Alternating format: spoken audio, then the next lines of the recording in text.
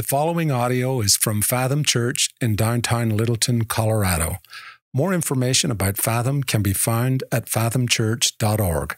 Hey, if you've got your Bibles, and I hope you do, would you please open them up to the book of Ephesians? The book of Ephesians is where we're going to be. We are starting our Ephesians sermon series today, and this will take us till Christmas. We're going to do Ephesians all fall.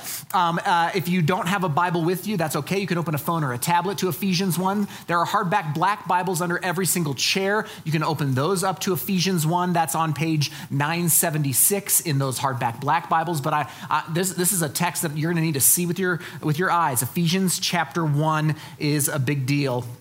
As you're turning to Ephesians, I've told you about our yellow lab puppy. Her name is Mabel. Okay, I've told you about her. She actually this weekend turned 1. So I don't know when you're not a puppy anymore, but she's 1 now. And I just want you to know, we plan on having Mabel spayed.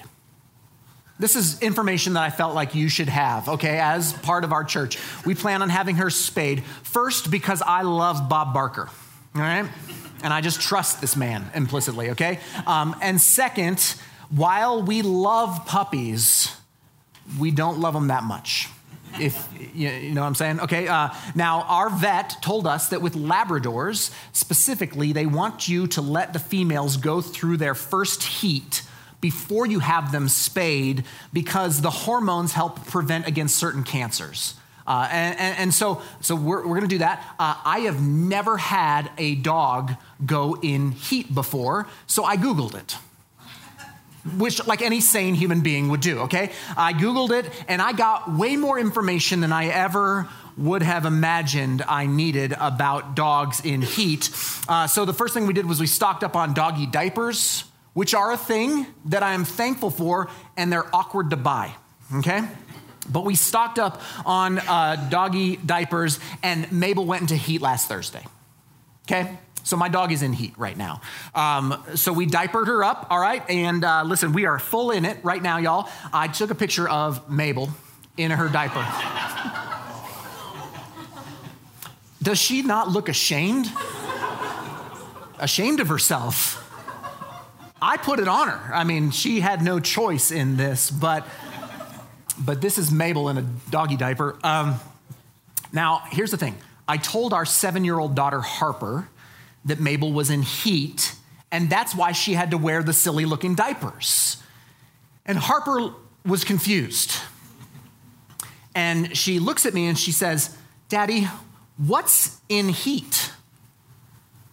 So I told her, I said, well, it's when a dog is ready to have puppies. And Harper got really excited, like instantaneously, very thrilled. But I said, wait, we don't want her to have puppies. So after her heat, we're going to have her fixed.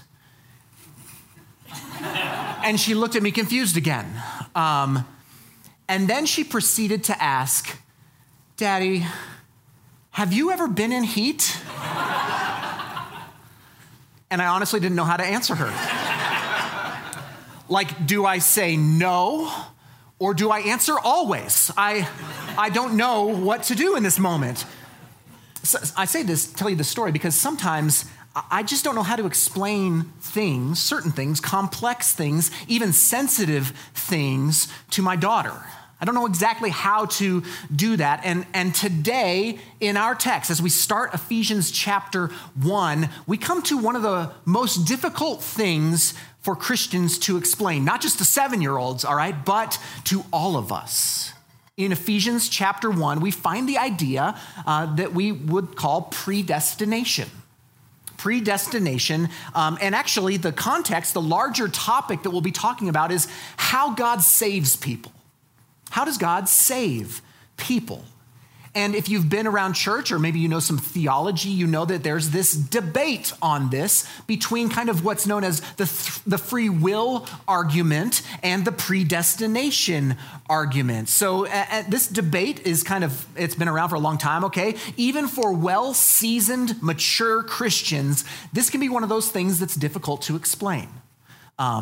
Did God predestine our lives and our salvation from eternity past? Or do we have free agency, free will to decide to follow Jesus? That's a complex issue. That's a complex topic. And the Apostle Paul jumps right into this at the beginning of Ephesians 1. Thank you, Paul. So just a bit of forewarning. This is kind of a deeper topic that we're going to get into today. All right. And I did a lot of reading and listening to pastors and scholars and theologians this week to try and kind of prepare to bring this to you. And so I put this all together. I hope this is helpful. One verse that was helpful for me before we even dig into Ephesians was Deuteronomy 29:29. And this is, I'll put it up on the screen. This is what Deuteronomy says. The secret things belong to the Lord our God, but the things that are revealed belong to us and our children forever, that we may do all the words of his law. So back in the Old Testament, God was mysterious and tells us in his law that there are some things that are revealed. They're clear and we can grasp them, and they're for us and for our children that we might obey them. And there are also some things that the scriptures tells us are secret things. They're hidden things.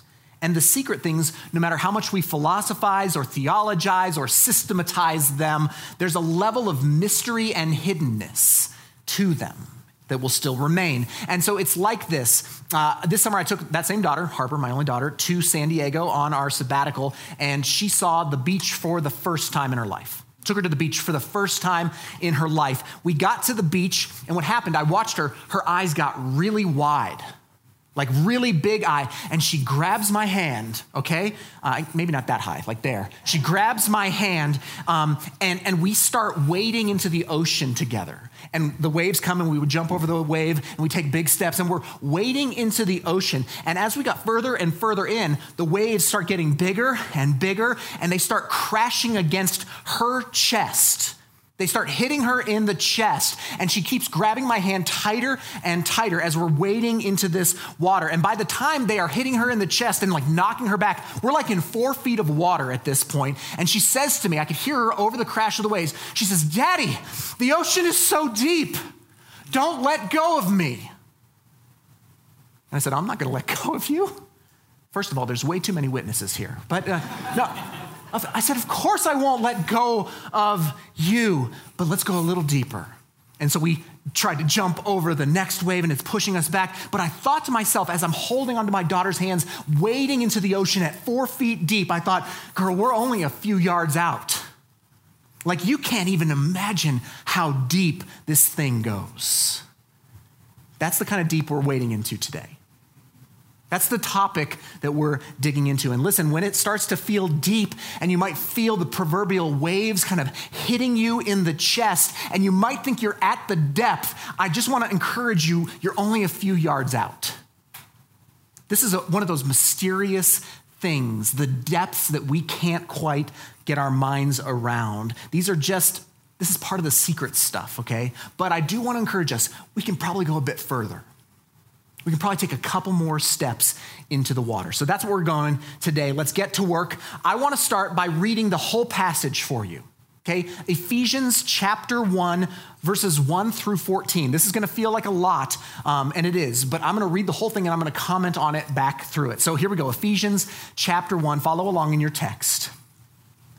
Paul, an apostle of Christ Jesus by the will of God, to the saints who are in Ephesus and are faithful in Christ Jesus. Grace to you and peace from God our Father and the Lord Jesus Christ. Verse 3.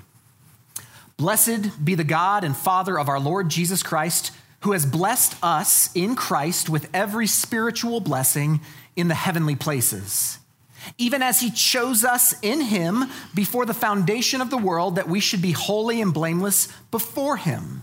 In love, he predestined us for adoption as sons and daughters through Christ Jesus, according to the purpose of his will, to the praise of his glorious grace with which he has blessed us in the beloved. In him we have redemption through his blood, the forgiveness of our trespasses according to the riches of his grace, which he lavished upon us in all wisdom and insight, making known to us the mystery of his will according to his purpose, which he set forth in Christ, as a plan for the fullness of time to unite all things in him, things in heaven and things on earth. In him we have obtained an inheritance, having been predestined according to the purpose of him who works all things according to the counsel of his will, so that we who were the first to hope in Christ might be to the praise of his glory. In him also, when you heard the word of truth, the gospel of your salvation, and believed in him, were sealed with the promised Holy Spirit, who is the guarantee of our inheritance until we acquire possession of it, to the praise of his glory.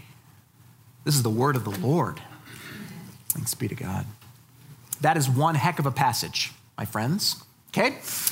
All that English can be broken down into 5 sentences. That's how it's broken down in our text. But I want you to know that in the original Greek, verses 3 through 14 is one long run-on sentence.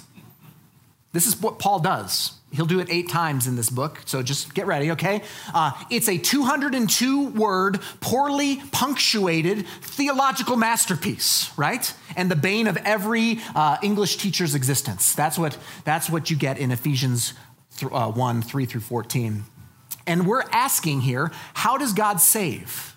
That's the question. How does God save people? And the best way I know how to kind of go through this and work through this is to do it theologically. So we're going to do this theologically, okay? What I want us to do is I want to give you a list of 10 nice and easy steps, 10 tidy steps, and I will put them up on the screen. But this is what's known as the Ordo Salutis, which is a Latin phrase meaning order of salvation. This is the order of salvation, the Ordo Salutis. This is what they teach you in seminary, so you're getting it for free today, okay? Different theologians over the past 2,000 years have tried to systematize what actually happens when God saves people. And this is kind of the result of that. Ephesians 1 is one of the primary places where they derive this doctrine. Romans 8, which we had read over us, is another place where they kind of build out the order of salvation. And so this is deep stuff, but this is the best way that I think theologians have come up with to describe the salvation process, to describe how God saves. So we're going to walk through these 10. Here we go. Step 1 is election.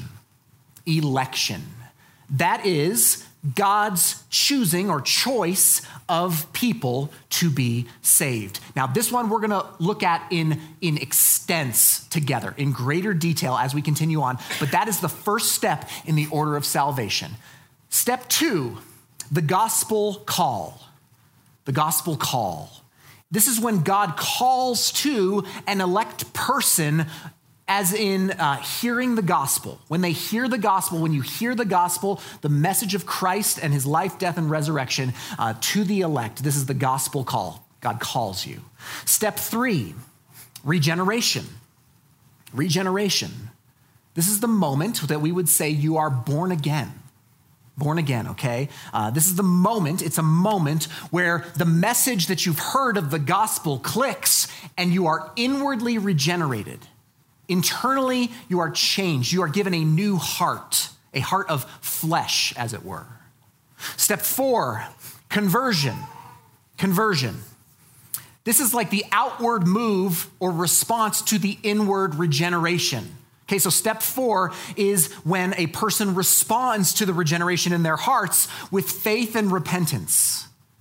Okay, so this might be when it feels like you make a decision for Christ. This might be when you would say, I give my life to Jesus. This is that conversion moment. Step 5, justification. Justification, we talk about this a lot as a church. This is a legal term, meaning at that moment you are in right legal standing with God. It's that moment, okay, when you are declared not guilty of your sins are cast on Christ on the cross, and they are paid for in full. You are justified. Step 6, adoption. Adoption. We're not only cleared of our charges, We're not only declared not guilty, but we are then brought into the family of God as sons and as daughters. We are adopted into his family. Step 7, sanctification. Okay, sanctification. Now, pause. Steps 3 through 6 all happen in a moment. It's not like step 3, 4, 5, 6 happen like Tuesday, Wednesday. They all happen at the same time. Just theologians are breaking them up to try and quantify what actually is happening. But 3 through 6 happen in a moment, and that moment is the beginning of step 7. At that moment, step 7 happens, it begins, sanctification begins, but then sanctification continues over the life of a believer, over your lifetime. It's this ongoing, progressive work of growing in right conduct in life, of becoming more like Jesus. We talk about sanctification a lot as a church as well. Okay, step 8. Step 8 is perseverance. This just means that if you are truly a Christian, you will remain a Christian. That one we don't have time for today, but that's a whole nother sermon or block of sermons, okay? Step 9 is death, which feels weird as a part of your salvation, but it's the only way, okay? And we're all headed there, and it is the process by which you move from this life to the next life. So death is a part of your salvation process. And then step 10 is glorification. Glorification, which we covered when we studied 1 Corinthians chapter 15, specifically, but this is when you receive a resurrected body and you live in a glorified state with God for all of eternity. That's a lot of theology right there. The order of salvation. So just note, once again, steps 2 through 6, okay, the gospel call all the way down to adoption, and then the beginning part of 7 of sanctification. We would all of those are kind of crammed into what we would say is becoming a Christian. All of those things, hearing the call, responding, being regenerated, all these things, repentance, all that stuff, that all happens as part of becoming a Christian. Part 7 and 8 are what follows you becoming a Christian for the rest of your life. Okay, 9 happens at the end of this life, and 10 happens when Christ returns, and all things are made new, and a new resurrected body comes about. So, I don't have time to unpack all of these today, but we will unpack a few of these today because literally we could spend weeks just on those first 14 verses. And I'm not going to do that because I'd like to finish this before Christmas, all right? So I will look back at a few verses and talk about a few of these specifically, and we'll dig into this together. So let's start with the most controversial of the steps, and that is step 1, election. Election. So look again back at your text, Ephesians chapter 1, look down to verse 3.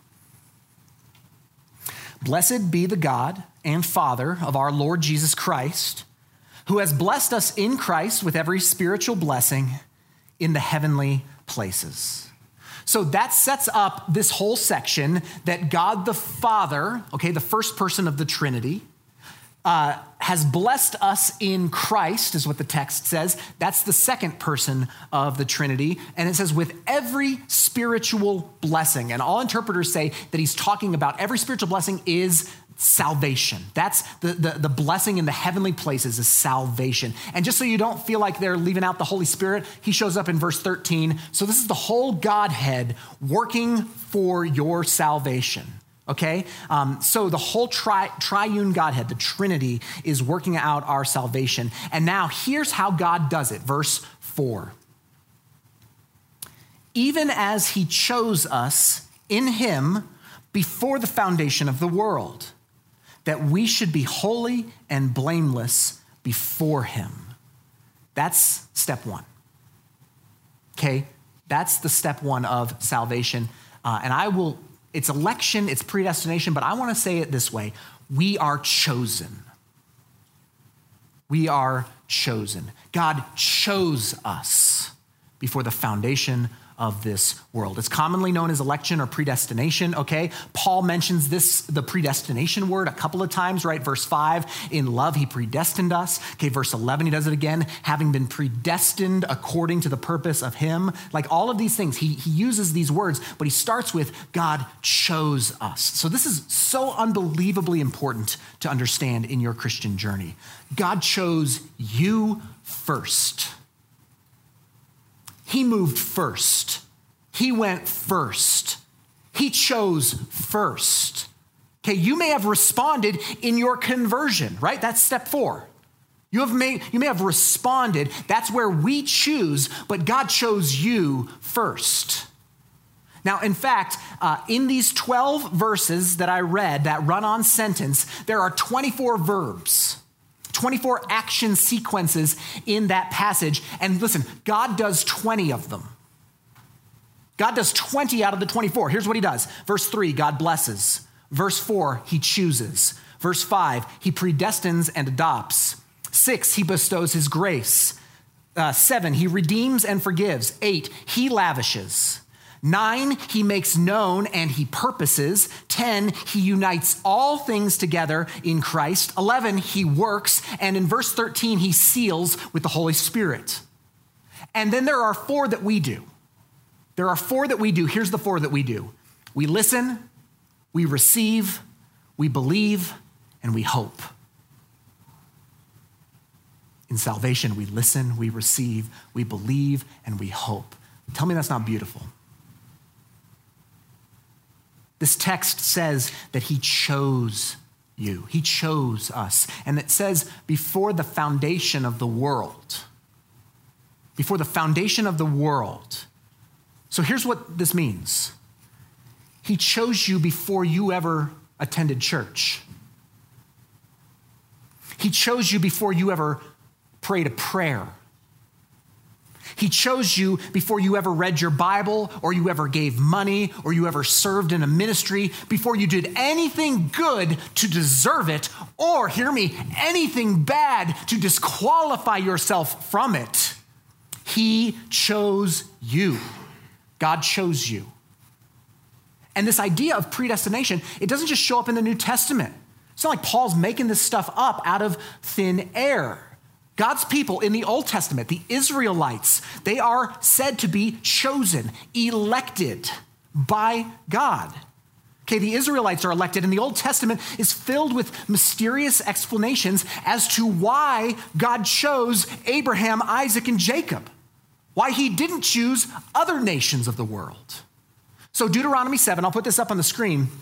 Deuteronomy 7 says this, this is speaking to Israel, it was not because you were more in number than any other people that the Lord set his love on you and chose you. There's the word.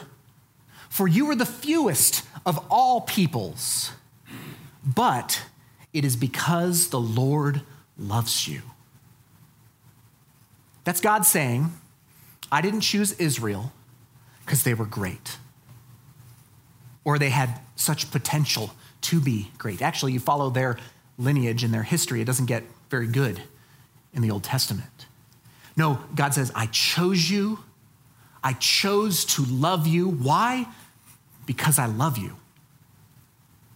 I chose to love you because I love you. It's a beautiful redundancy we find in the passage. But that's how fatherly love works. God, our Father, to us as his children. That's how fatherly love works. It doesn't need, nor can it even often give an explanation. Fatherly love just is. It just is. I love you because I love you. The only relationship where I can get a glimpse of this in my life is with my daughter. It really is. It's the only relationship. I'll put her up on the screen. That was my first picture with her, with little Harper. On the day that Harper was born, I immediately knew I loved her before she did anything. I loved her. I didn't know her. Okay, I didn't know what she would do. I didn't know if she'd turn out good or bad. And it's still sometimes a coin flip, y'all. But I loved her. I loved her. And in fact, we got her home, and what did she do for me? Nothing. Like absolutely nothing, all right? She was a huge drain on us, almost entirely, all right? She made my wife go crazy, all right? She never let us sleep. She only made a mess, right? She was entirely selfish, just so unbelievably. I mean, has anybody's kid ever gone, no, just finish up what you're doing. I'll wait here. That's never happened in the history of the world, right? No, they're selfish. She did nothing. Listen, that little thing, did nothing to deserve my love. Nothing. But gosh darn it, I love her. Why? Because I love her. This is the one relationship where I experience love for someone or something that has no explanation. I don't love her because she's lovely, though she is. I just love her.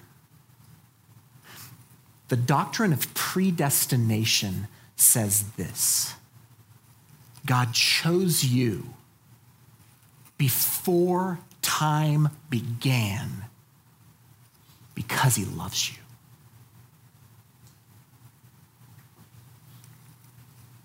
Now, there are objections to this idea. There are. Some will say, well, doesn't God choosing me violate my free will?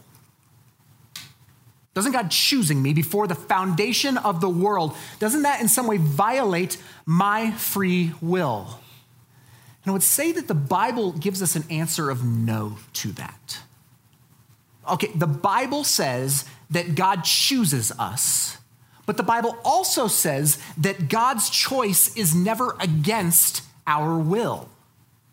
Rather, it's always in concert with it. So sometimes the Bible will say things like we just read in Ephesians 1 where it says, I chose you before the foundation of the world. But then in other places, specifically in the book of Revelation, Jesus will say, whosoever will come can come. Whosoever will. And then John 6:44, I'll put this up, says this: no one, this is Jesus speaking, no one can come to me unless the Father who sent me draws him. So like our choice to come, whosoever will come may come, our choice to come and the Father's drawing somehow mysteriously go hand in hand. So I would just synthesize it like this. Our problem is not that we want to choose God, like we wanted to, but we couldn't because we're not elect. Our problem is actually that deep down, none of us would choose God.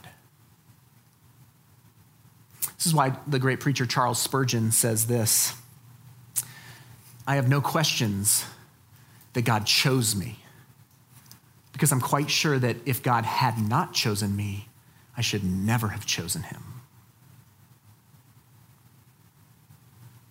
Another objection. Well, if God chooses, then why didn't God choose everybody? Why doesn't God choose everybody? Now, this is part of this discussion where a certain amount of mystery has to be acknowledged, just has to be acknowledged. But I'll say this: the scripture never presents a lack of God's choosing as the reason why someone didn't come. The scripture never presents somebody who wants to choose him as the reason that they didn't come. Like God didn't choose them and so they wanted to come, but they couldn't come. You follow me there on that reason? Not once. The choice is always on us in the text. So here's a few passages. Okay, Matthew 23 says, this is Jesus. Oh, Jerusalem, Jerusalem, the city that kills the prophets and stones those who are sent to it. How often I would have gathered your children together as a hen gathers her brood under her wings, and you were not willing.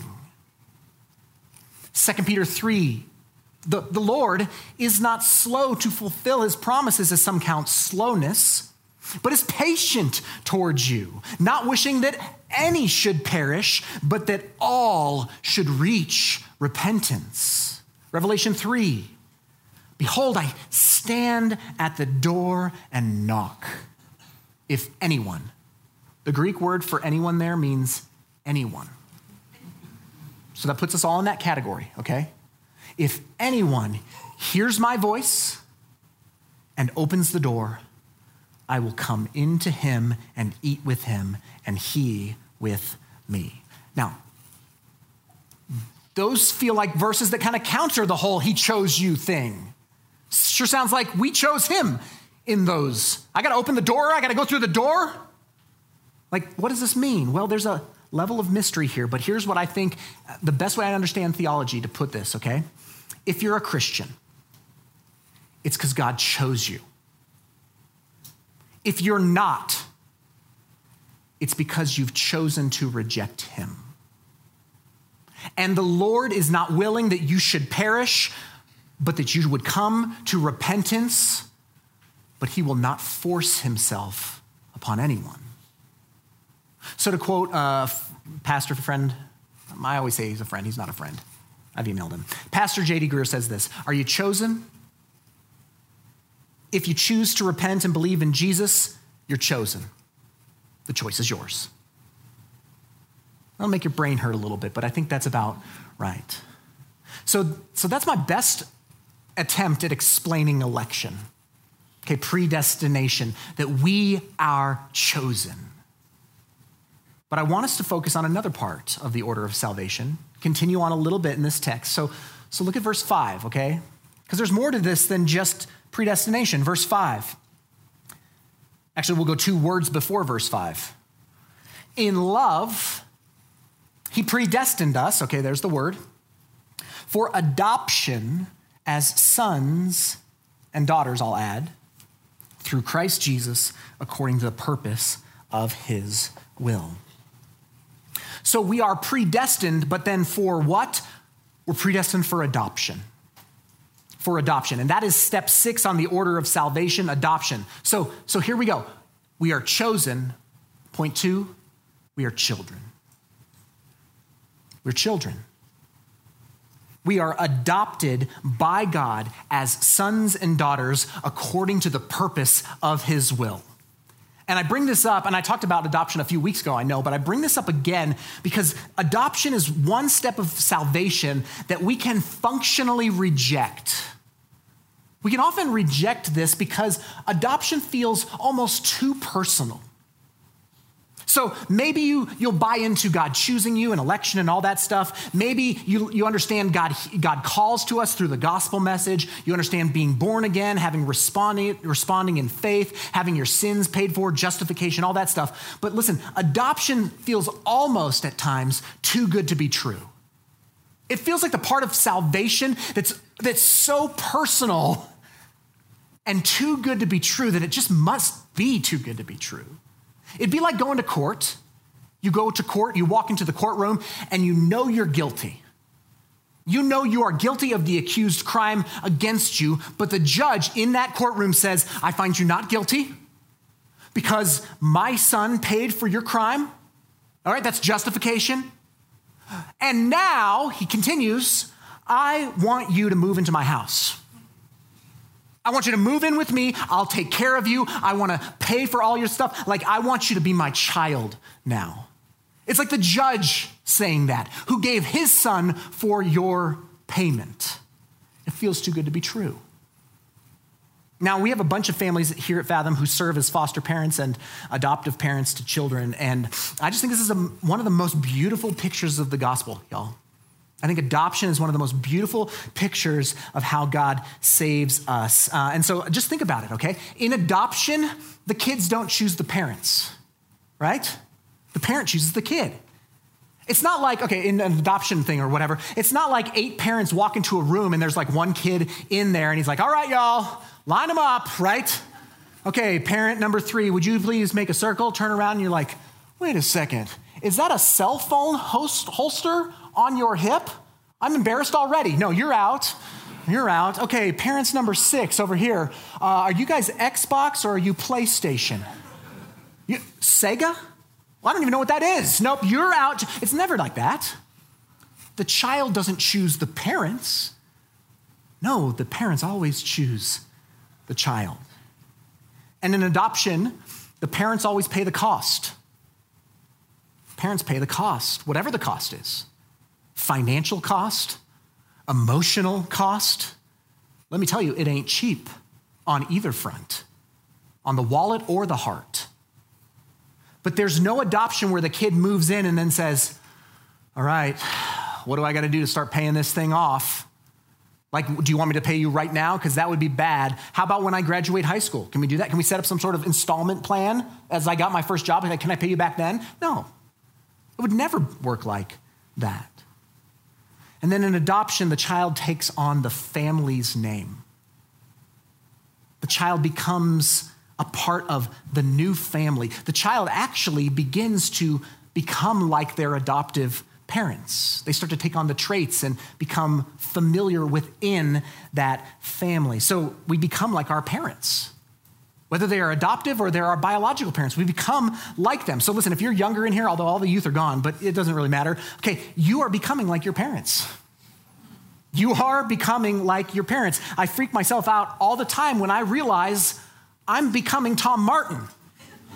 I am, okay? I sound like him. I sometimes will listen to voicemails and be like, that's my dad, but it's not, it's me, okay?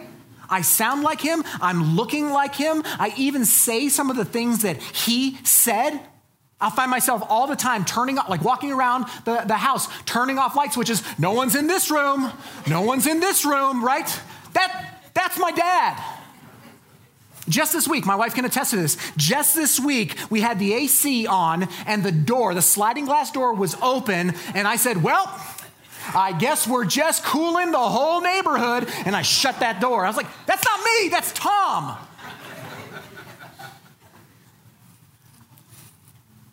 We become like our parents. We become like our fathers.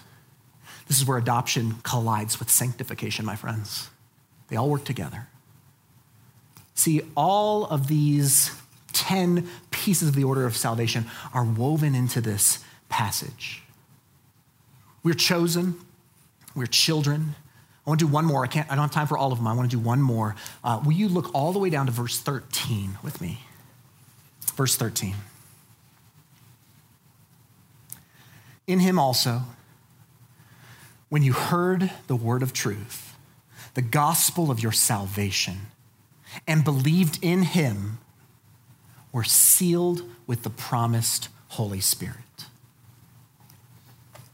So we are chosen, we are children, and we are called. We're called. God calls to us with the message of the gospel.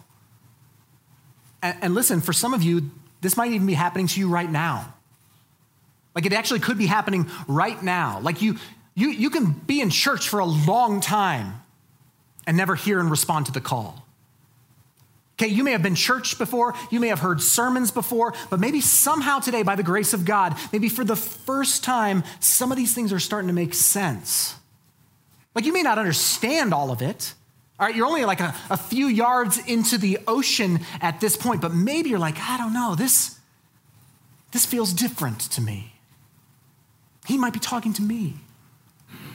Listen, if you're not a Christian, here's the message to you. You can be chosen. You can become his child. You are hearing a call, a gospel call right now. Will you respond with belief? The choice is yours. Jesus said, I stand at the door and knock. So some people are here, even online today, maybe listening to this whenever, okay? Some of you are here because he's drawing you here. He's put in you a hunger, a desire to know God, and your choice is to say yes. You can choose to say yes. You can receive his offer of forgiveness. You can submit to him as Lord, and he will save you. You will be chosen right now. I mean, remember the 4 things that we do in this passage. We listen, we receive, we believe, and we hope. And to friends in here who are Christian in here today, you were chosen. You're his child. And you're called. You got to believe this. You have to believe these things. You don't have to agree with all the theology I taught. That's fine. Frankly, you don't even have to understand how all this works. You know what's fascinating? In that order of salvation, almost all of the things up to step 7 happened before I even knew what they were. It all happened, and then I learned about it after the fact. You don't have to understand how all this works. I've got multiple degrees in this stuff, okay? Expensive pieces of paper that they're in a chest, but they could be hanging on my wall, and I'm still feeling like I'm getting pounded in the chest with 4 feet of water. It feels like it's slapping in my chest, and sometimes I feel like I'm in the depths, and I'm not even close. But think back to what I talked about with Harper and her seeing the ocean. She grabs a hold of my hand, and we start wading out. And as we get deeper, she grips harder. As we get into the area where she is uncertain about, she holds tighter and tighter. And at the point where she feels like she's going under, she says, "Daddy, don't let go." This is what I can assure you. He won't let you go either. Just like I would never let her go, he won't let you go. Take that first step. If you're already up to your knees, take another step. He's calling you into the depths. He loves you. Why? Because he loves you. So are you chosen? The choice is yours. Let's pray together.